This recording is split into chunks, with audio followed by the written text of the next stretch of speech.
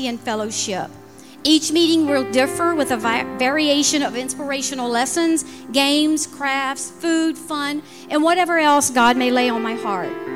I encourage you to join us for our first meeting. They will last approximately 2 hours. So ladies, go ahead and let your husbands know this is your time, alone, taking care of yourself and your spiritual needs. And men, you will ultimately reap the benefits because, as said, happy wife is a happy life. So, let them come. Take care of the children. But in all seriousness, I hope each of you can join me on this journey as we learn who we are as women in Christ and how important we are in God's kingdom. So I ask once again that you join me for our first meeting on March the 8th, where we will talk about God's fabulous jewels.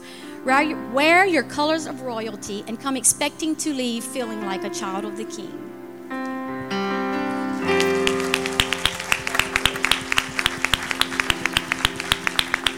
Praise the Lord this morning. God is doing there's such great things going on here at Grace.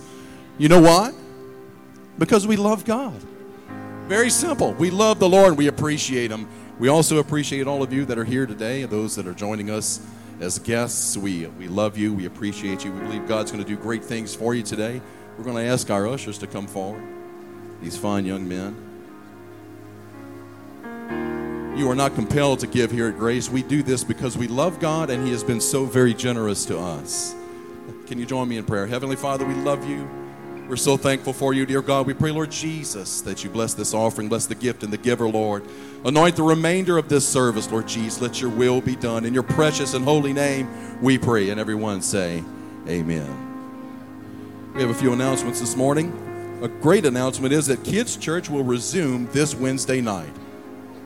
Yeah, I hear the parents. I heard a praise the Lord from the parents. I'm sure the kids are excited as well. So Tuesday, please remember Tuesday, February 18th, that we will have Tuesday morning prayer in the sanctuary at 9 a.m. And Saturday, February 22nd, we will have men's prayer in the A Center. We have to pray, church. It is essential to have a healthy relationship with God. Sunday, March 15th, we will have our baby dedication Sunday. Please contact the church office if you would like your child to be dedicated. And finally, there were some extra strawberries that will be available in the lobby this morning. A carton will cost you $5. So if you want some strawberries, buy them here from the church. Can everybody say praise the Lord? You know, there's an interesting association in the Bible between worship and praise and the actions of God. You want to see something, you want to see God move in your life and something happen, you begin to worship God and you begin to praise God. And we don't worship God because we want something from Him. We worship Him and we praise Him because of how good He is and what He's already done for us. But our God is so good that as a consequence of your worship and as a consequence of your praise, our God moves on our behalf. We serve a great God, church. Can we tell Him that this morning with the praise team? Thank the Lord. Before the praise team sings, I've asked to have this moment. The song they're about to sing, I've requested, and it's the basis of what I feel like the Lord has laid on my heart to preach to you this morning. It's the song they're going to sing is This Is a Move. I've noticed every time they sing it, it impacts our church. It impacts the environment. It does amazing things. But in hearing this song, and it's so well done, Sister April does an amazing job. And every time we hear it, we've developed a certain posture when we hear this song. I hope by the conclusion of my message that I can change our posture so that when we hear them sing it again during our altar service or the conclusion of our service, it'll have a different meaning, perhaps a more rich and full meaning. So I'm going to ask you to do what you normally do when they sing this song. Worship the Lord, as Brother Ben just said. Let the Lord have His way. We're going to come back to the pulpit and preach the Word of God, Lord willing. And hopefully the next time you hear it after right now, you'll have a different posture, different perspective. Worship the Lord as they sing this morning.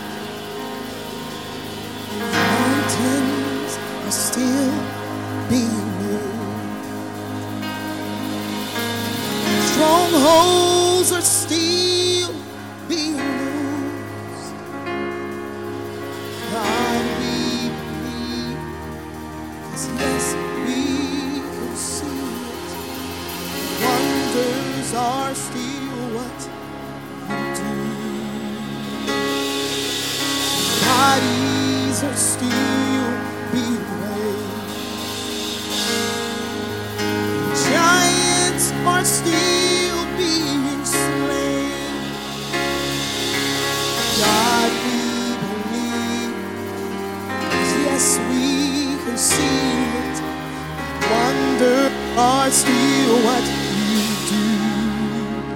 We are here for you. Come and do what you do. We are here for you. Come and do what you do. Set our hearts on you. Come and do what you do. 'Cause we need a move. We need a move. We need a move.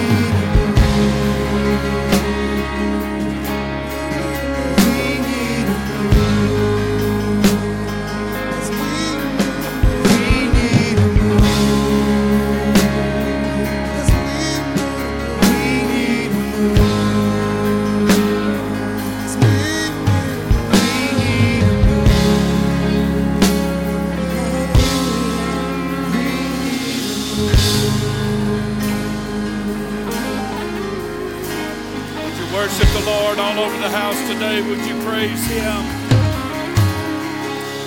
Everybody praise Him. Let's lift up the Lord today. Hallelujah. All over the house today, don't you feel the moving of the Holy Ghost? Hallelujah, hallelujah, hallelujah, hallelujah. Blessed be the name of Jesus. Blessed be the name of Jesus. We need a move. Spirit here today. Jesus. Thank the Lord. Thank the Lord. Thank the Lord. I'm so thankful for God honoring us today with His presence. So thankful to feel that powerful stirring of the Holy Ghost here today. I appreciate what the Lord is doing even at this moment. Thank the Lord. Welcome to Grace Church today, everybody. Glad to see everyone here today. And we're all about Kids Church getting started up again this coming Wednesday. We're real excited about that. And I'm going to ask all of you ladies to get behind Sister Ethel. This is something that she and I have been talking about for almost 2 years. This is not new. And this has been a burden of her heart for even prior to that. And I'm going to ask you to get behind her. She has a wonderful vision for this. Wonderful, wonderful vision. If you'll cooperate with it, and it'll bless your life, and it'll certainly bless others. God will use you to be a blessing to others. And then that one big announcement that everybody can't wait to hear is we'll be having a business meeting. Our annual church business meeting on Sunday evening, March the 1st. I believe that's 2 weeks from today, and that will be in the A Center. You'll not want to miss. There may be some things talked about and announced that you're not going to want to miss, and so plan to be in attendance. If it's packed out, we'll move it over here. So the sentiment of my heart, Brother Steve, right there. So anyway, God bless you. Remember that business meeting. Sunday, March the 1st at 6 p.m. We're proud of our quizzers. They did a great job yesterday in Lake Charles. They're getting better and better. And I'm certainly excited about our junior quizzing team, our experienced team. They won the February tournament.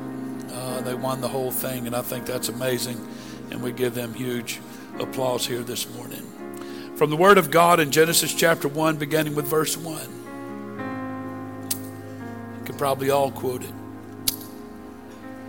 In the beginning, God created the heaven and the earth. And the earth was without form and void. And darkness was upon the face of the deep. And the Spirit of God moved. And the Spirit of God moved. And God said, "Let there be light." And there was light. I want to preach to you for a little while today, just simply, we need a move. We need a move. Everybody say, thank the Lord for the word. Thank you. You may be seated.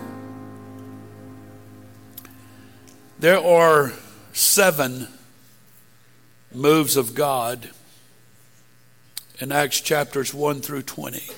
There's 7. Today I'd like to present 3 of them.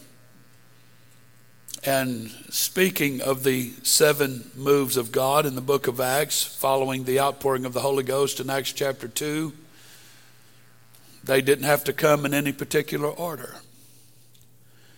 So in Acts chapter 2, the original or first move of God in the book of Acts was the outpouring of the Holy Ghost on the 120 in the upper room. In Acts chapter 3 came a healing and miracle move, where the lame man was healed at the gate of the temple. I'll talk more about that later. In Acts chapter 5, this is a move of God. Ananias and Sapphira lied to the Holy Ghost, against the Holy Ghost, and fell dead.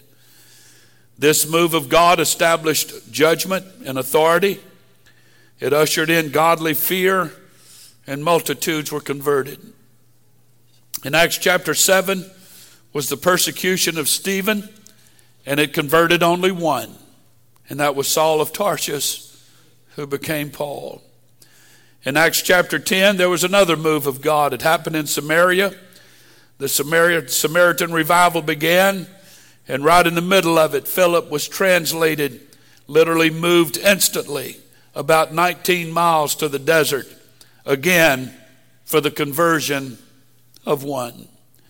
In Acts chapter 16, the Gentile revival begins with Peter's vision, and the house of Cornelius is converted. This is the salvation of a family. In Acts chapter 19 is the seventh move of God. It was the Bible study move. The followers of John the Baptist were converted, and a revival of religious people began. I'll talk more on that later.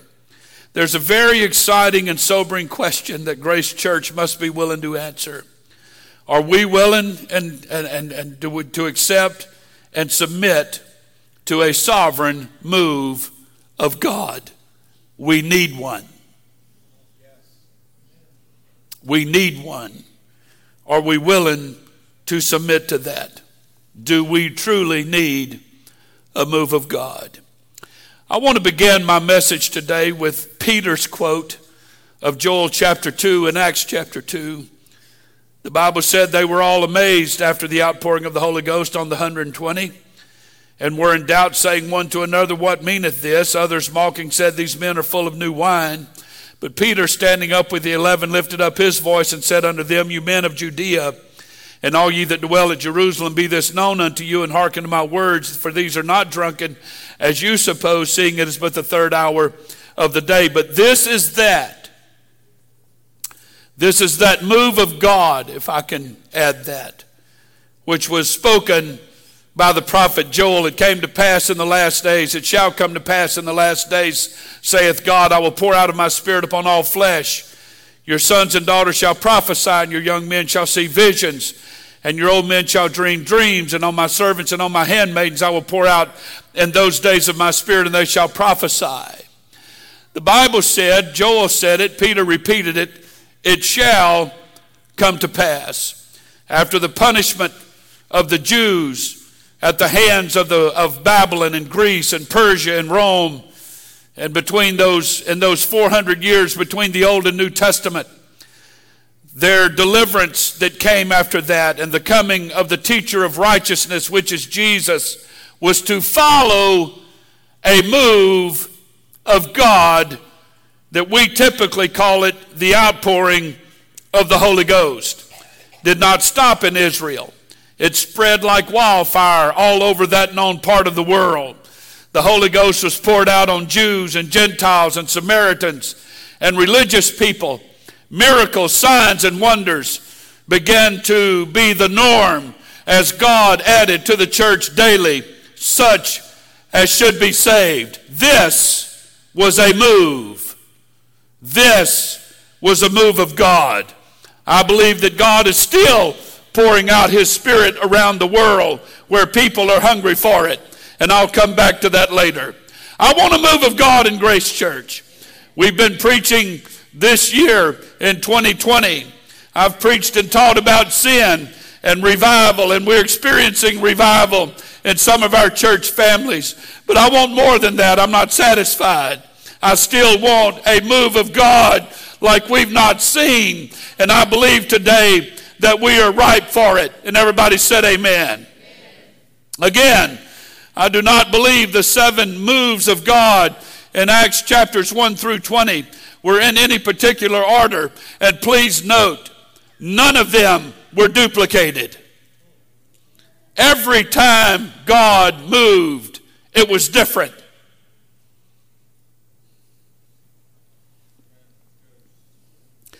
So all of you that says, I want a revival like we had back in 1960 and 1982 and all of that, God don't duplicate himself. Every time God moves, he exceeds himself. Y'all didn't hear what I just said. I said every time God moves, he exceeds himself. The crowning moment of creation was done on the last day of creation, not on the first. It was an awesome thing when he said, let there be light. But it was going to get better from there. Yes, it was. I don't have time to go into all this like I want to. I got to hurry because I've got a long ways to go. I want to introduce to you and present to you today I want to talk to you about 3 of the moves of God in the book of Acts. The first one that I want to mention today is what I'd like to call the Bible study move.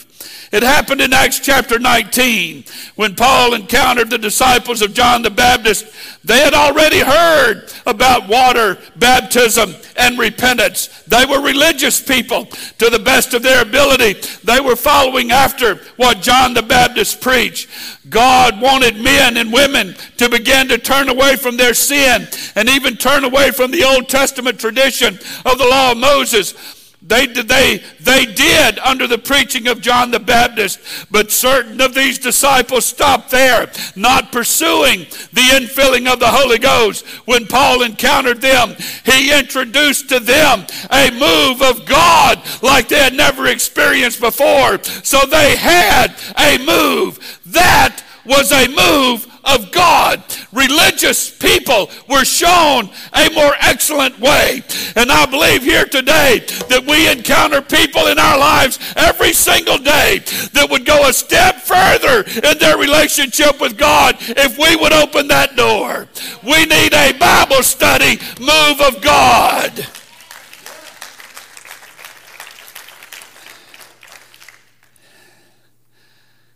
And we're having it. There's people here today that are teaching Bible studies. There's a couple here today that I love and respect highly. Their church of another denomination was having a move of God some 25 years ago, but the pastor was not able to follow through with it. It was a church that Brother James and Sister Sarah Tomlinson was attending at the time. I believe it was Northside Baptist Church, if I'm not mistaken. And I will submit today that as far as I know, that church is no longer even in existence. But I remember Brother James and Sister Sarah first coming here. They were so excited about this move of God. Brother James testified that on a Sunday night they had an amazing service, and the Spirit of the Lord filled that building of 300 to 400 people. As I remember, Brother James ran to the altar. He was an elder or a deacon in that church, and he ran to the altar and he sobbed and cried and prayed. He said he thought people were staring a hole through his back, wondering what kind of sin had he just committed. He didn't commit a sin. He was experiencing a move of God, and he wanted more of it. He wanted more of it. He wanted more of it. And when it didn't happen in his church, he got up the next morning on Monday morning and walked out in his backyard to a beautiful clear sky and heard a bird singing and lift his head to say, "Thank you, Jesus," and began to speak in another language as God filled him up with a baptism of the Holy Ghost standing in his backyard. You know what happened? They love God. They love the Word of God. They do now. They did then. But they wanted a little bit more. They wanted a move of God in their life. And God brought them a move of God. Thank you, Jesus. Was happy to baptize them in the beautiful name of Jesus. I remember Brother Bob Thompson was raised in another religion. And we met him. Had never really heard that much about Pentecost and Acts chapter 2 and all that stuff. And we taught him Bible study. And we were sitting in my living room one night with him and Sister Yvonne. And he started pounding his kneecap with his fist and said, "I see it. I see it," because the church he grew up in did not teach in one God. But he looked me in the eye and I'm like, "What do you see? What do you see?" And he said, "I see it. There's one God and his name is Jesus." You know why it happened? Because he wanted a move of God in his life. Just prior to that, God had already filled him up with the baptism of the Holy Ghost, and he was baptized in Jesus' name. Why? Because he wanted a move of God in his life.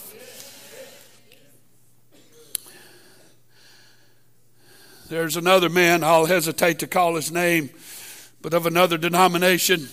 I met him some 20 plus years ago, still serving God today. But he got interested in a young lady that attended our church, and he was of another persuasion. And she let him know that I'm not going to date you or marry you until we can get all this church stuff and religious stuff squared away. And she said, would you do a Bible study with Pastor Hunter? I taught him the two-day Bible studies. After the One God Bible study, he looked at me just as deadpan as could be. He said, I see that. Can we go on to the next one? I taught him our apostolic Bible study about repentance in Jesus' name, baptism and filling of the Holy Ghost. He said, when can I do that? I want to be baptized. Can we do it today? I see that. And just like that, he converted. Still serving God today. He married the young lady out of our church. They're very involved in the church they attend right now. Why did that happen? Because he was hungry for a move. One more illustration. I met a man when we were in Youngstown. I'll never forget this. He grew up Trinitarian Pentecostal.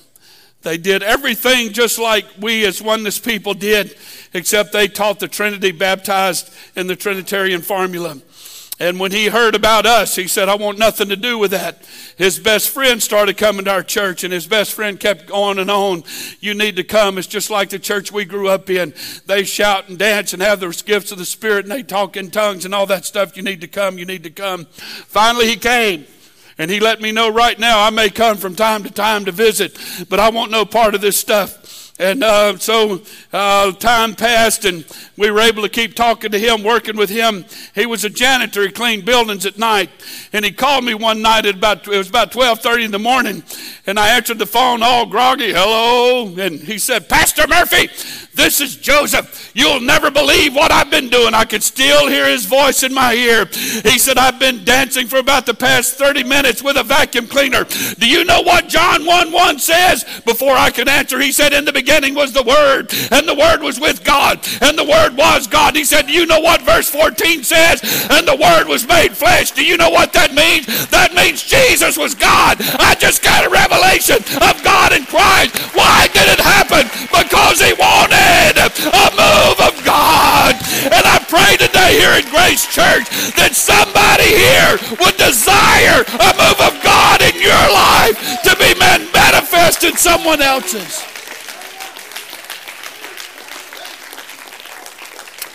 Hallelujah. What if we had about 10, 15 people here today that committed? I'm going to find somebody. Here's the point. Here's the point. If you have a move of God going on in your life, you find someone else to manifest that move of God.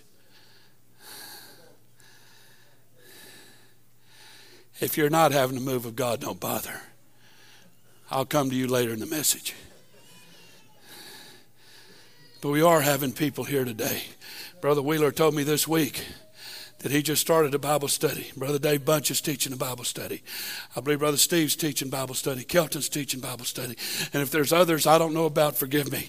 Right now I'm embarking on several myself because we need a Bible study revival. Because there's people out there. There's people out there that are hungry for a move of God, and they're looking for their Philip that God would bring into their life unexpectedly to show them, as Paul did with Aquila and Priscilla, a more excellent way. You got to hurry. Got to keep moving. The second move of God in Acts that I want to mention is the outpouring of the Holy Ghost move. This is Acts chapter 2. We're all familiar with it. This was the first and original move of God as it pertains to the outpouring of the Holy Ghost. You will notice in Peter's sermon in Acts chapter 2. Go home and read it. Don't do it now, but read it when you get home.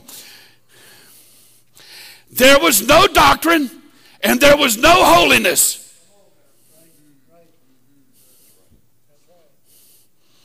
He preached about how you people crucified Jesus. You nailed him to a cross, but he was resurrected on the third day. And when he got done, they said, men and brethren, what shall we do? Then came the plan. We want to skin the fish before we get them in the boat.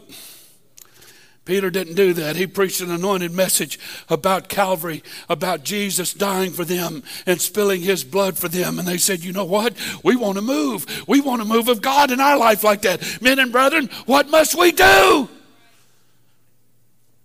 So 120 got a move of God.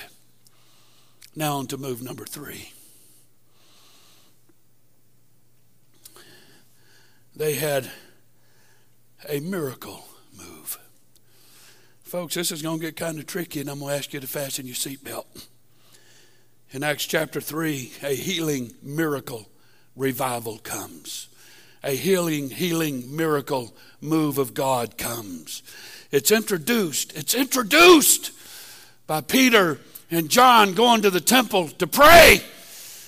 And Peter opens the door by saying those infamous words, "Silver and gold have I none, but such as I have, give I thee."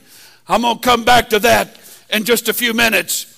It's not just people being saved in Acts chapter 2, but now they're being healed in Acts chapter 3. I want you to take a short journey with me through the scripture, and I want you to notice some things perhaps that you've never heard before. But in Matthew chapter 10, verse 1, Jesus gave his disciples power to heal.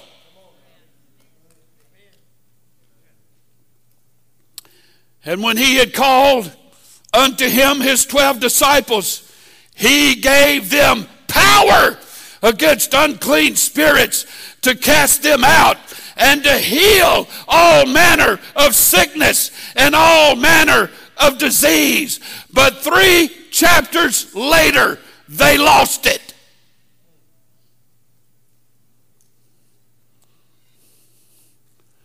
They needed a move 3 chapters later. Here's why. In Matthew chapter 13, verse 54, and when he was coming to his own country, he taught them in their synagogue, insomuch that they were astonished and said, "Whence has this man this wisdom and these mighty works? Is this not the carpenter's son? Is this not his mother called Mary, and his brethren James and Joses and Simon and Judas and his sisters? Are they not all with us? Whence then hath this man all these things?" He was doing all these things in their company, in front of their eyes, and they were offended at him. And Jesus said unto them, "A prophet is not without honor, save in his own country and in his own house." And he did not mighty works because of their unbelief. They refused to believe in the sovereignty and power of God. They sloughed it off. They chose to believe anything and everything else, even after they had been exposed to his power to heal the sick, raise the dead, and cast out demons. They treated it as if it were nothing. To them, he was only a man. I can truthfully say to you today, they needed a move of God because he had just taught them kingdom parables in Matthew 13, and they ungodded him. They took away his deity and sovereignty. It's similar to us when we see a move of God and then walk out the door as nothing happened. We ungod the church. We ungod the preacher. We ungod God's people. We ungod the gifts of the Spirit. I saw it several Sundays ago, and I mentioned it, and I've talked to several people about it since. We had a powerful move of God. On the Sunday I preached to you, "Has conviction died?" And there was a gift of tongues and an interpretation of that tongue. And I watched the people it was most applicable to walk out the door as though nothing happened, unmoved and unstirred. And it occurred to me, my God, we need a move of God like we've never seen. We need for God to intervene. And it occurred to me that people who attend church have ungodded the church as though God isn't even here anymore.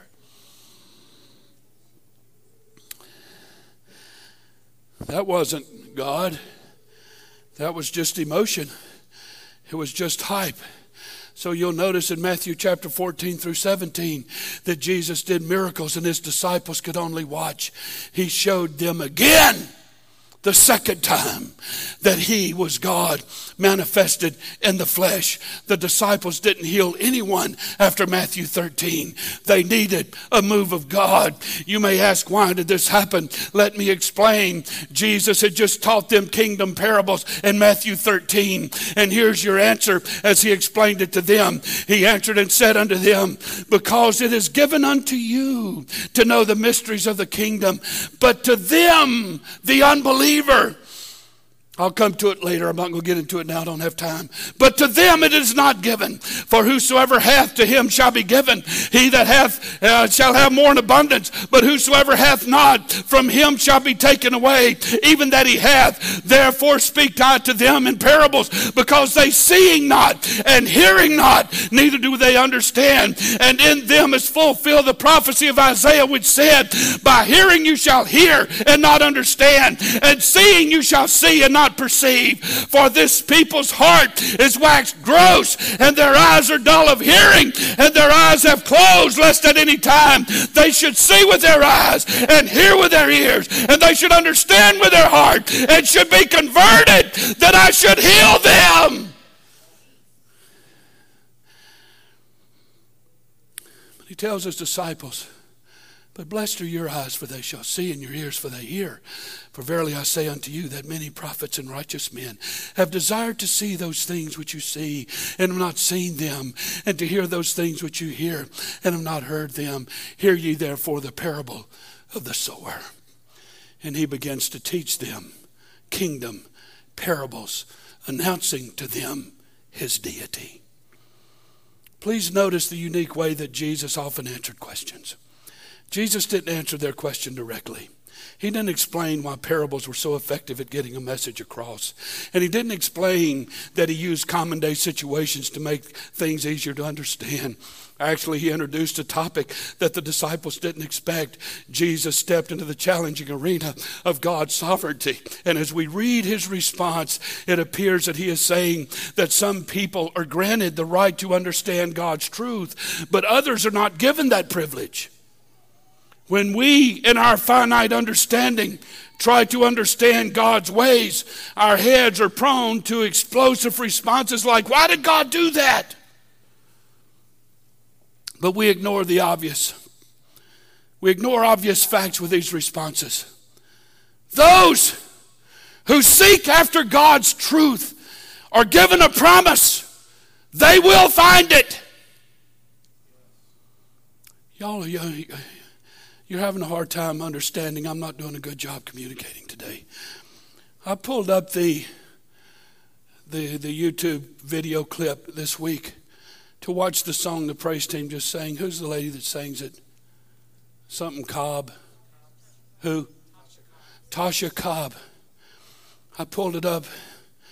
I'll be honest with you. I was sitting in my office at home in my recliner. I laid it back as far as I could go.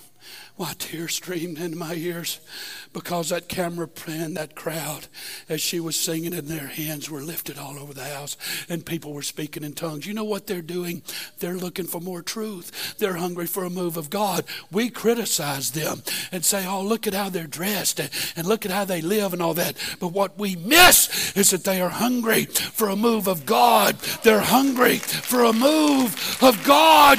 That's why we need a Bible study revival. That's why we need for somebody here at Grace Church to reach out to somebody else and say, hey, I've got a move of God going on in my life because I see these things.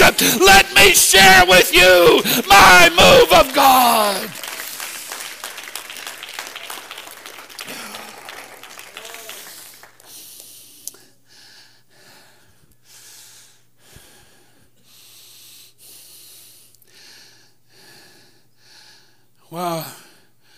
While we're pointing a finger at them and saying, look how they're dressed and look how they live and all that kind of stuff. God's looking at us and said, you do perceive these things. You have seen these things. You have heard these things. You do understand these things. Why do you want to go backwards and be like them?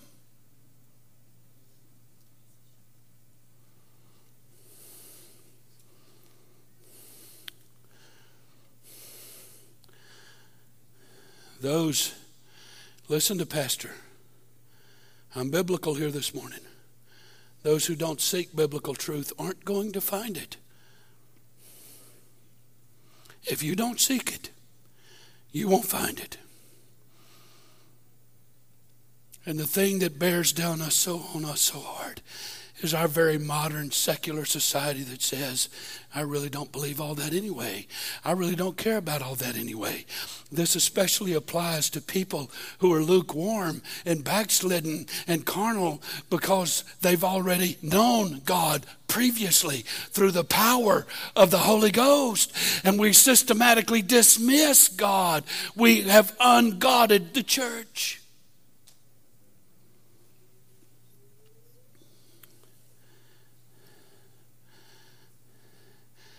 Jesus promised to reward those who diligently seek him. The prize that true disciples seek after is God. That's the prize, nothing else. He has always been there for those who seek after him. The mysteries of the kingdom of God are revealed by God only.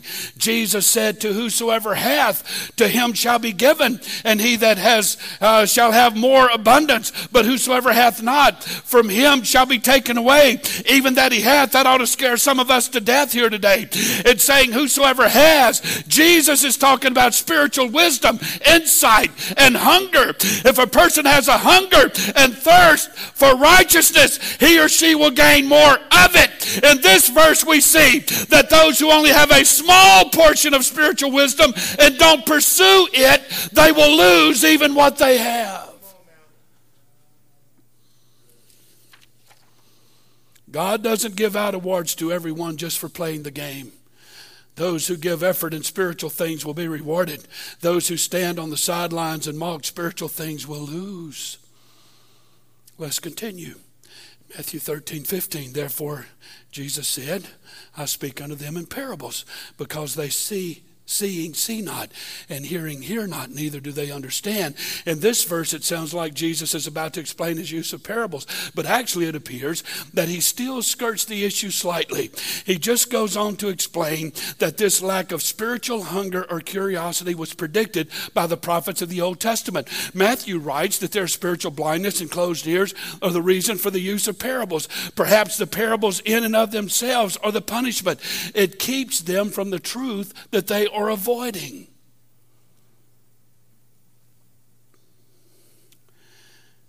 The more they know and still reject, the greater degree of consequence that comes with time. Though they have the ability to see and hear, instead they refuse to use what God has given them. They fulfill the prophecy of Isaiah when he said, and in them is fulfilled the prophecy of Isaiah which saith, by hearing you shall hear and shall not understand, and seeing you shall see and you will still not perceive. The prophet Isaiah said this would happen. If the words weren't clear then when the prophet spoke them, surely they were clear when Jesus did. But here's the irony. The disciples were spiritually hungry and looking for the answers. If the uninterested crowd had heard Jesus' explanation, it probably would have angered them instead of causing them to seek out the truth. That's how it works with lukewarm and the spiritually out of touch. So Jesus continues to quote Isaiah. He said, for this people's heart is waxed gross, and their ears are dull of hearing, and their eyes have closed, lest at any time they should see with their eyes and hear with their ears, and should have understanding with their heart and be converted, and I should heal them. They have eyes and ears they refuse to use. The hearts of the people have become grossly carnal and worldly. Specifically, the prophecy was applied to Israel, but generally it applies to human nature. You don't have to tell me how many Christian people rarely pick up their Bibles or pray a daily prayer or witness to the lost. It's a plague among the church, the principle that has held firm for many years. We don't usually take time for spiritual matters. I think it's one of the key reasons why God established Sunday church and blesses Wednesday night church. We need to break away from daily chores and issues and set our mind on God's things, not our things. Remember the silver and gold have I none statement. If we look closely at this verse, we see another tragic irony. If the people would just stop for a moment and look and listen to God, he would heal their heart. He would heal their mentality. He would heal their perspective. He would heal their attitude, their marriage, their home, their body. But they won't take the time. It's where God told Solomon in 2 Chronicles, if my people, which are called by my name, would humble themselves and pray and seek my face and turn from their wicked ways, then I would hear from heaven and forgive their sin and would heal their land. Now mine eyes shall be open and my ears attent unto the prayer that is made in this place, he said. Folks, we need a move. There's people sitting here today that need to embrace the move of God that's going on in your life right now and stop fighting it.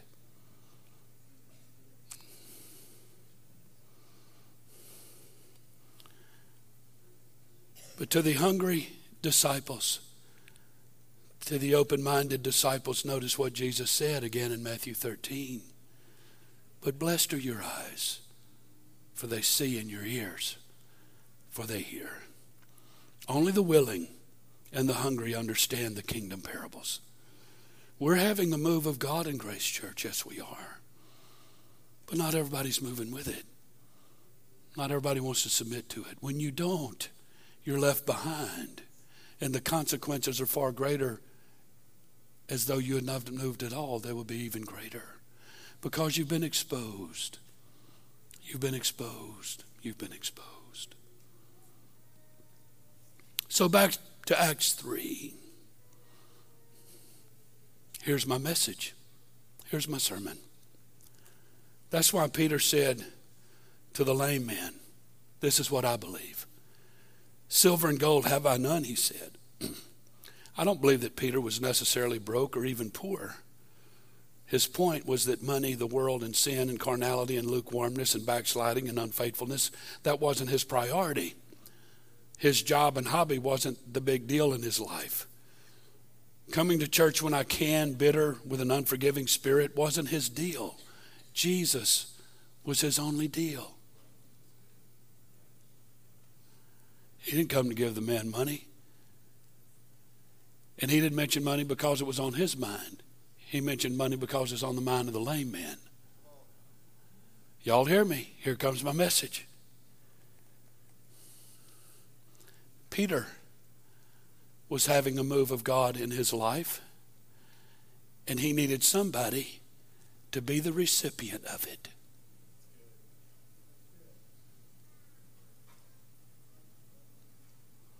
He was having a move of God in his life, and he wanted somebody to be a recipient of it.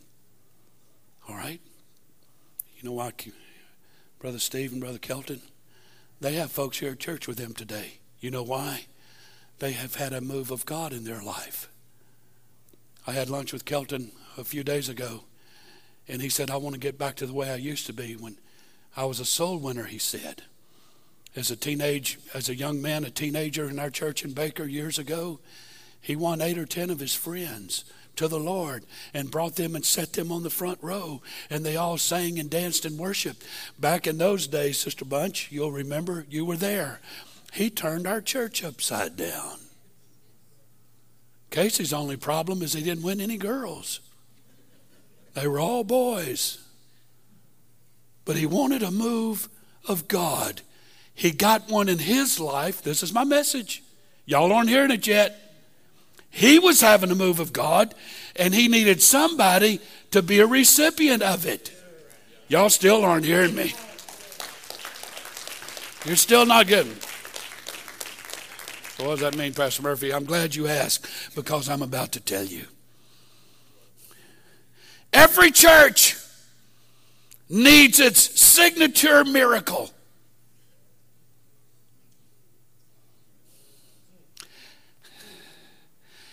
Every church needs its signature miracle. Grace Church got its miracle several years ago. Candace, how old are your twins? I'm going to go back to this story. 8. I'll never forget that night. We were standing in the lobby, and she showed us the little baby picture before they're born. And there were 2 little babies, and she miscarried and lost one.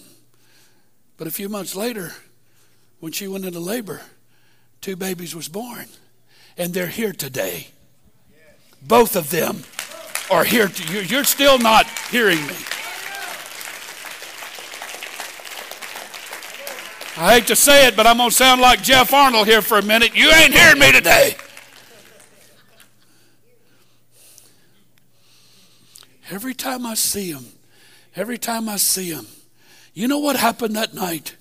Brother Billy told me later, he said, Pastor, God promised me that I was going to have a grandson and a granddaughter. He promised that to me. And when she miscarried one of those babies, I went out in the parking lot. I didn't sit out outside in the waiting room and cry about what happened. I wanted a move of God. I wanted a move of God. And he said he prayed and he prayed. You know what God did? God put a move of God on the inside of that man. He just needed somebody to be a recipient of it.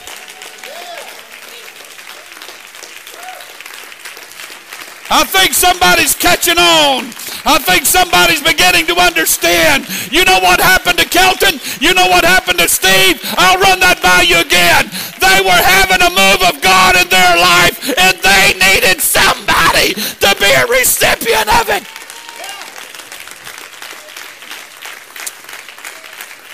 All right, sit down. I'm almost done. If this was because of the times, y'all would give me an hour and a half, but since it's Grace Church, I only get 40 minutes.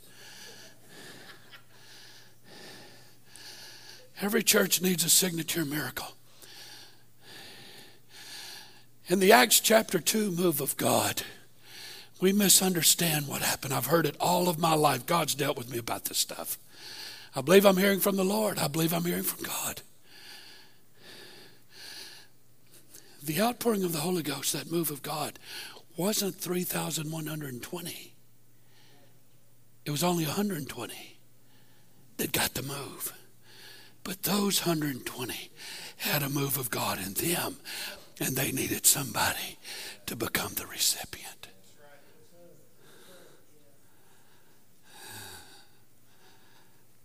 Y'all get scared to death in this kind of preaching.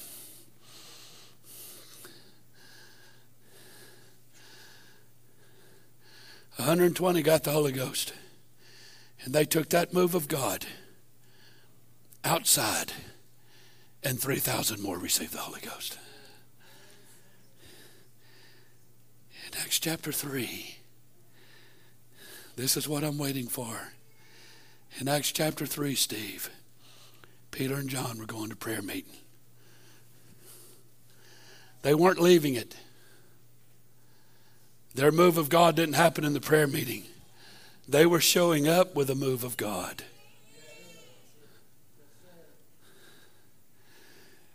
And they saw the lame man.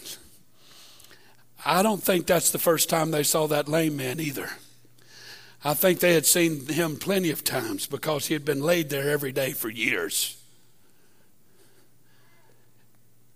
But since the last time Peter saw him, in comparison to this time, Peter was having a move of God in his life. I still don't think y'all are hearing me. And he looked at that man and said, silver and gold have I none. I don't believe he was broke, and I don't believe he was poor. What he was trying to tell the man is, I am broke and poor in comparison to what's going on the inside of me. And I'm tired of looking at you not being able to walk every day. So I'm having a move of God in my life, and I need a recipient. I need a receptacle. So such as I have. Hey, it went by. It went by you. Went by you. If you're having a move of God in your life, Brother Donnie, there's no reason why you should walk by that needy person again and say, well, I'm just going to walk by and not bother with you today. But something ought to rise up. Jesus said, out of your innermost being shall flow rivers of living water. It's a move of God in our life, and we need a recipient. Now, back to the song the praise team sang. I'm looking for my lame man. It don't have to be a lame man. It can be anybody. But I'm looking for somebody to be a recipient of what's going on in my life right now. I'm engaged in 4 Bible studies right now. And I just opened myself up this morning for a fifth one. I'm looking for a Bible study revival. That's something all of us can do. But all of us can also be a Peter and a John. And you can walk by the same needy person in your life. You can walk by them tomorrow just like you did last week. Or you can walk by them tomorrow with a move of God going on in your life. And then everything changes.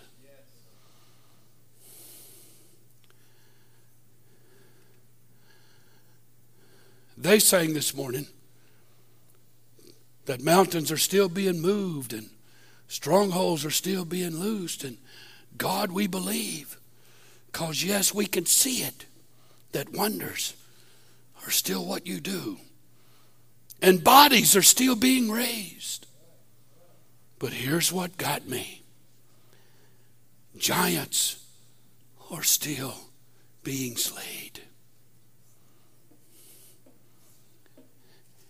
If David of the Old Testament was sitting here at Grace Church, you know what he would be doing? Oh God, there's a giant out there. Oh God, slay that giant. Oh God, get rid of that giant. God, we've got to get rid of that giant. God, that giant is a hindrance to your work and your kingdom. Oh God, Goliath is tearing your kingdom apart. God, get rid of that giant. God, slay that giant. Let me introduce you to a little fact. They could have prayed that prayer till their teeth fell out, and Goliath would have died at a ripe old age. You know what had to happen? Is God had to move on somebody. And somebody walk out there way overmatched, and said, you come to me with a sword and a spear, but I come to you in the name of the Lord. David had a move of God. He just needed somebody. Y'all stand with me. So here's where the song changes, Brennan.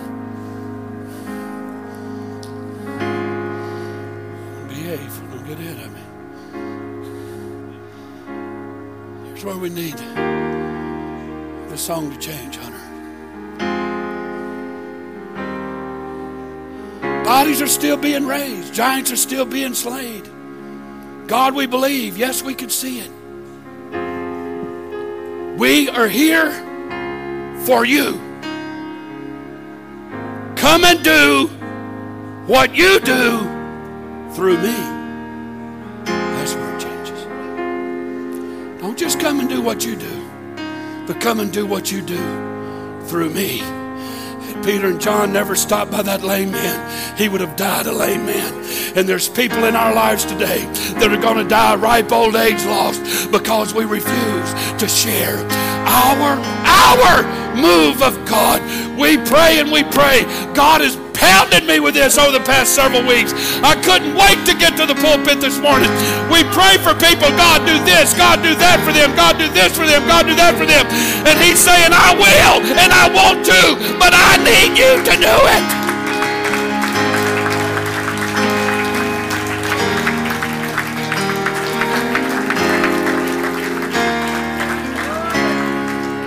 You answer me this question. You answered out loud verbally. Who killed Goliath? Oh, you Pentecostal wieners. I'm scared to death to answer that question. There's about 4 people that said, Goliath? Who killed Goliath? Say it! God didn't do that. God didn't have the sling. God didn't have the 5 stones. God didn't swirl that thing around his head and let that stone go. David did it. You know where God stepped in? When the stone left the sling. God got a hold of that stone and it went around that tree and this rock and up and down and up and down and boom! Somebody has to sling the stone. You know why missionaries overseas have so many miracles? Jonathan Michelle, And Matthew just got back from Norway. You know why they have so many miracles? Because they don't have this little cushy environment. And part of the reason I believe that David went out in that battlefield and fought Goliath is he got sick of the belly aching and the bitterness and the backslidedness and the carnality that he was hanging out with. Saul tried to put his armor on him. Here, go do it for me. Saul, you need to be the one out there doing it.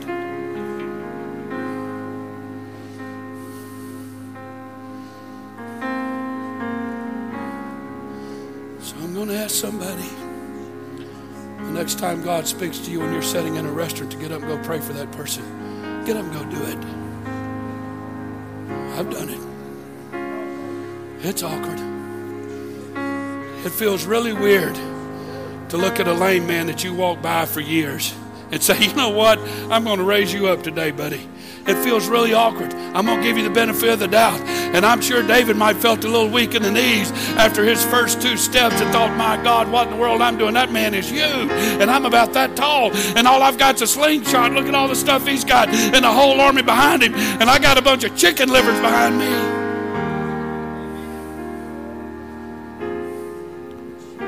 Who killed that giant? What could you do with your move of God if you let it go? There's people here today that's got a move of God going on in your life right now. What could you do with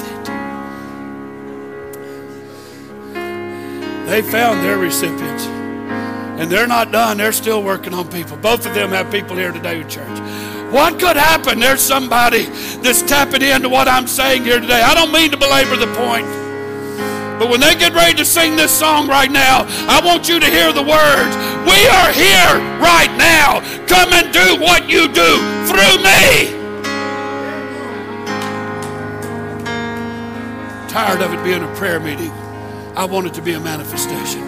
So as they begin to sing this today, if you know somebody in the building that needs something from the Lord, and you're having a move of God going on in your life, don't just stand there and pray for them.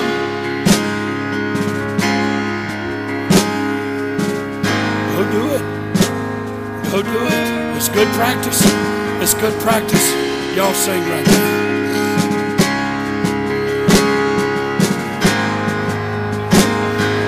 Begin to worship the Lord. Begin to worship the Lord. We are here for you.